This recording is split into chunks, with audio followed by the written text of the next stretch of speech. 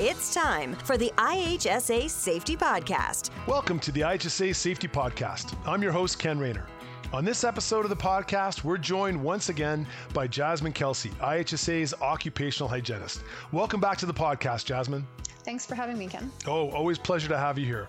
And today we're going to discuss noise within the workplace specifically, and the risk associated with it and the controls employers can implement to help keep their workers healthy and safe.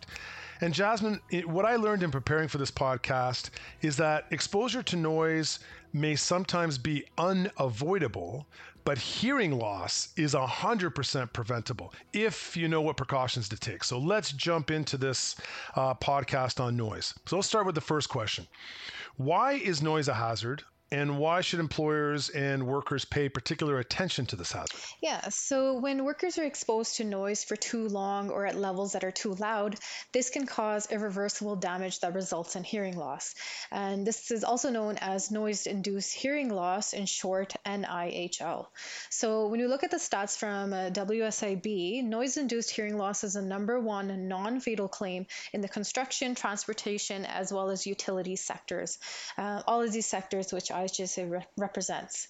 So the statistic alone stresses the need for awareness and control on this hazard. Absolutely. Let's just repeat that one more time to make sure that's clear. It is the number one non-fatal claim in the sectors that IHSA supports: construction, transportation, and the electrical utilities. Wow. Okay. There's a good reason for having a podcast on this topic. So can you tell me about how noise can damage the hearing, and is that damage reversible? Yeah, so short answer is no. I'll first just walk through on a high level of how noise travels. So our hearing process, it begins when the outer ear directs sound waves into the ear canal, and our eardrum vibrates as these sound waves strike it. And pretty much vibration is transmitted through our middle ear as well as our inner ear. So our inner ear contains fluid as well as these highly sensitive hair cells that can feel vibration. So when we are exposed to noise, these hair cells respond, and this is indirectly responding to the vibration itself. So when you're continually exposed to loud noises, these hair cells can become damaged. And when this happens frequently, these hair cells can become permanently damaged. So in other words, it is not reversible. So over time, exposure to noise can cause noise-induced hearing loss, tinnitus, which is the ringing in the ears, as well as is known to cause high blood pressure as well as fatigue. Okay, so when the hair cells become damaged, that's it. As at this point in time in 2023, we do not have a means to be able to reverse that damage. No. Wow. Okay. Jasmine, look, we're constantly exposed to background noise. It's happening all around. So how can an employer determine if the noise level within their workplace is a hazard to the workers? Yeah, so within Ontario, we have noise exposure limits. So this limit represents what workers are allowed to be exposed to in an 8-hour work shift. The limit is presented in our regulation, so Ontario Regulation 381, which is specifically on noise itself. You can access this online through e-laws, but in Ontario, our noise exposure limit is set at 85 decibels. So I'll speak a little bit about decibels and the unit itself. So decibels is a unit to measure noise itself. It's important to keep in mind how decibels work. They mainly work in the logarithmic scale. So you need to keep in mind that when you're carrying out any calculations, the log scale must be considered. So for example, you can't add noise levels directly like other numbers. For example, so if you have two noise sources in a room that are producing 90 decibels each, the combined output is 93 decibels versus the typical math that we do is 90 is 180 decibels.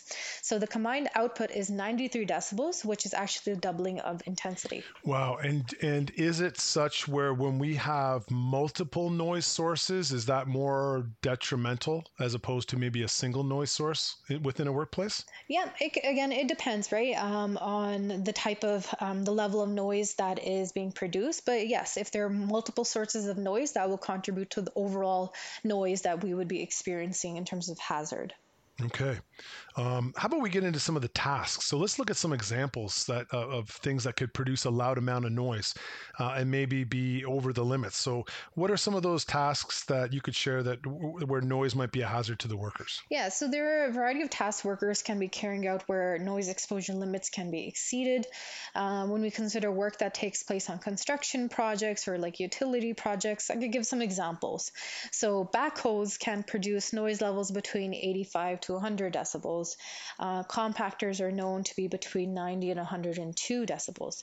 Chainsaws, which are commonly used by utility arborists, have noise levels between 100 and it could go upwards to 115 decibels.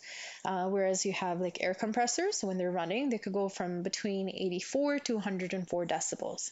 So if we think about it, if workers are operating these types of equipments for the duration of their shift, assuming it is an 8-hour shift, it could be safe to say that they're likely overexposed to noise and controls need to be implemented.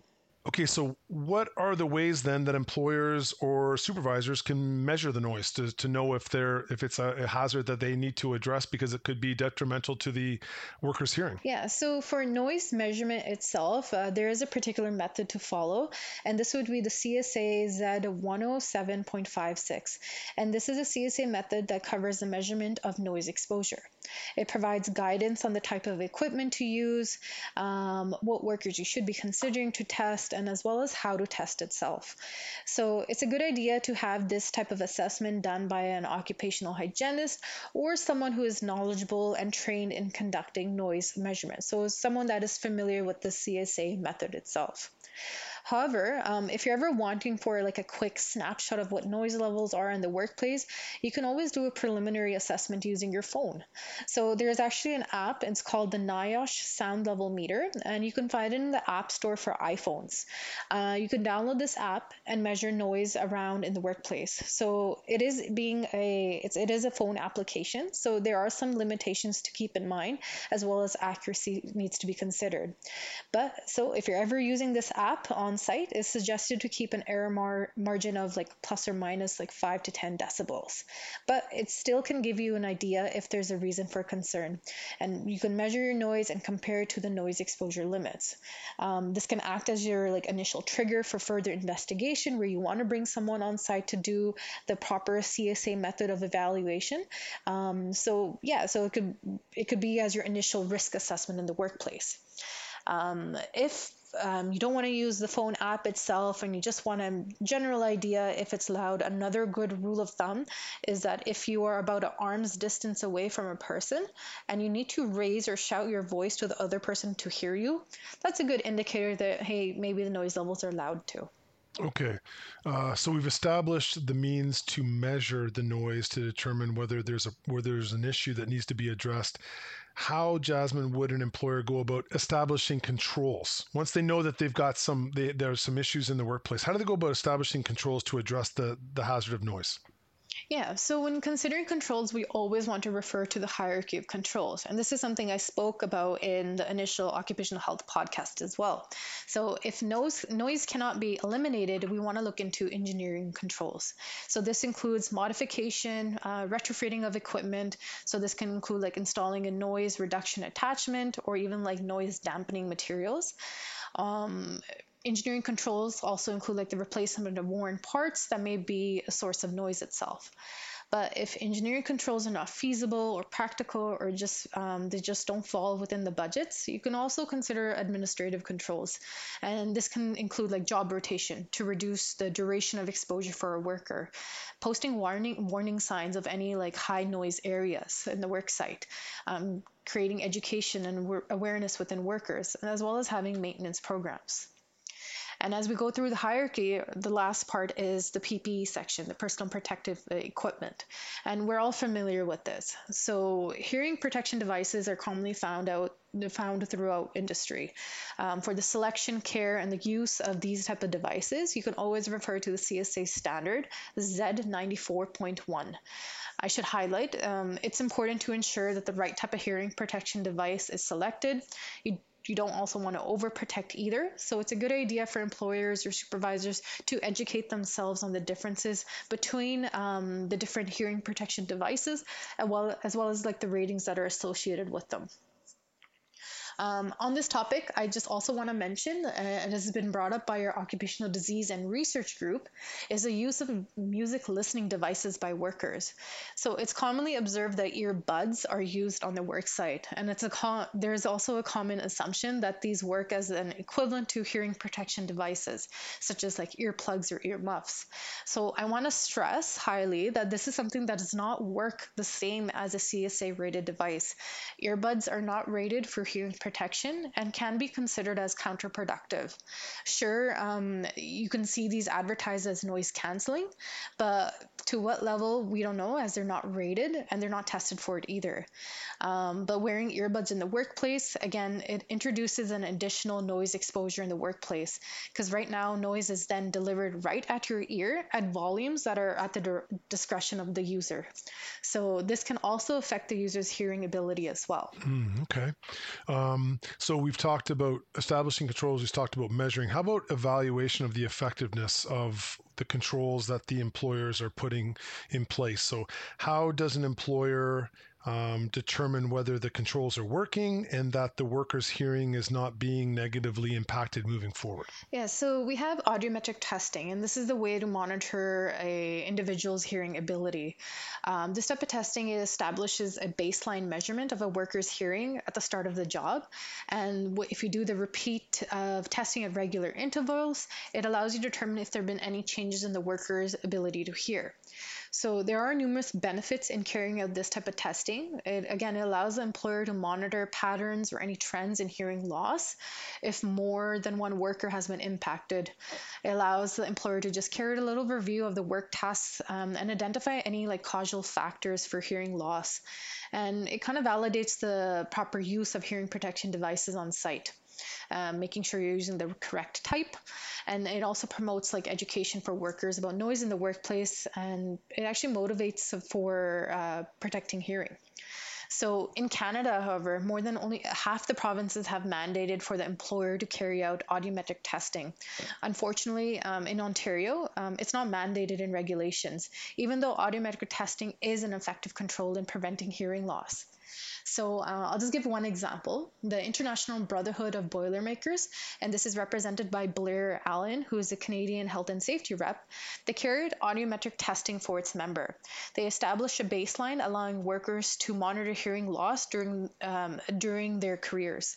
So part of the clinics, they get custom-fitted noise-canceling earplugs, which is an additional bonus as well. So molds are taken during the clinics with the health and welfare benefits covering all costs. Testing usually takes between 15 to 20 minutes a member, and usually working with the audiologist. So this clinic itself, it's a great example of taking a proactive approach against hearing loss, as well as educating and creating awareness within the workforce. Okay, and a great testament to the Boilermakers and Blair Allen for the work that they're doing. Great job. What resources does IHSA have for noise for the employers, for our members? What should they be looking at when they go to the IHSA website, Jasmine? Yeah, so we have a variety of resources for noise. Again, you can always visit our occupational health topic page on ihsa.ca. We do have a noise section on it under physical hazards. I'll just give some examples of our resources. We have a safety talk on hearing protection. Within the construction health and safety manual, we do have a chapter on this topic as well. If you're ever interested in getting trained, we have e-learning courses covering the topic of the basics of hearing protection, and we have various articles and publications on noise and hearing itself. But if there are any specific questions to noise or hearing protection devices, you're always more than welcome to reach out to me directly at jculsey@ihsa.ca. Okay, can you repeat that one more time? Maybe just spell out the email address for our listeners, Jasmine? Yeah, for sure. So it's jculsey@ihsa.ca. So it's jkalsi@ihsa.ca. Terrific. Jasmine, thanks so much again for the third podcast you've done with us. This is terrific. We've got one on occupational health, we've got one on noise, and we've got one on heat stress. So thank you for all the contributions you've made to be able to educate our listeners and make sure we're keeping them safe. So once again, thanks for being with us, Jasmine. Thank you. Great. And thanks to our listeners for listening to the IHSA Safety Podcast. Be sure to subscribe and like us on your podcast channel, and visit us at ihsa.ca for a wealth of health and safety resources and information. the IHSA Safety Podcast. For more episodes, tips, and all things safety, go to ihsasafetypodcast.ca. Thanks for listening.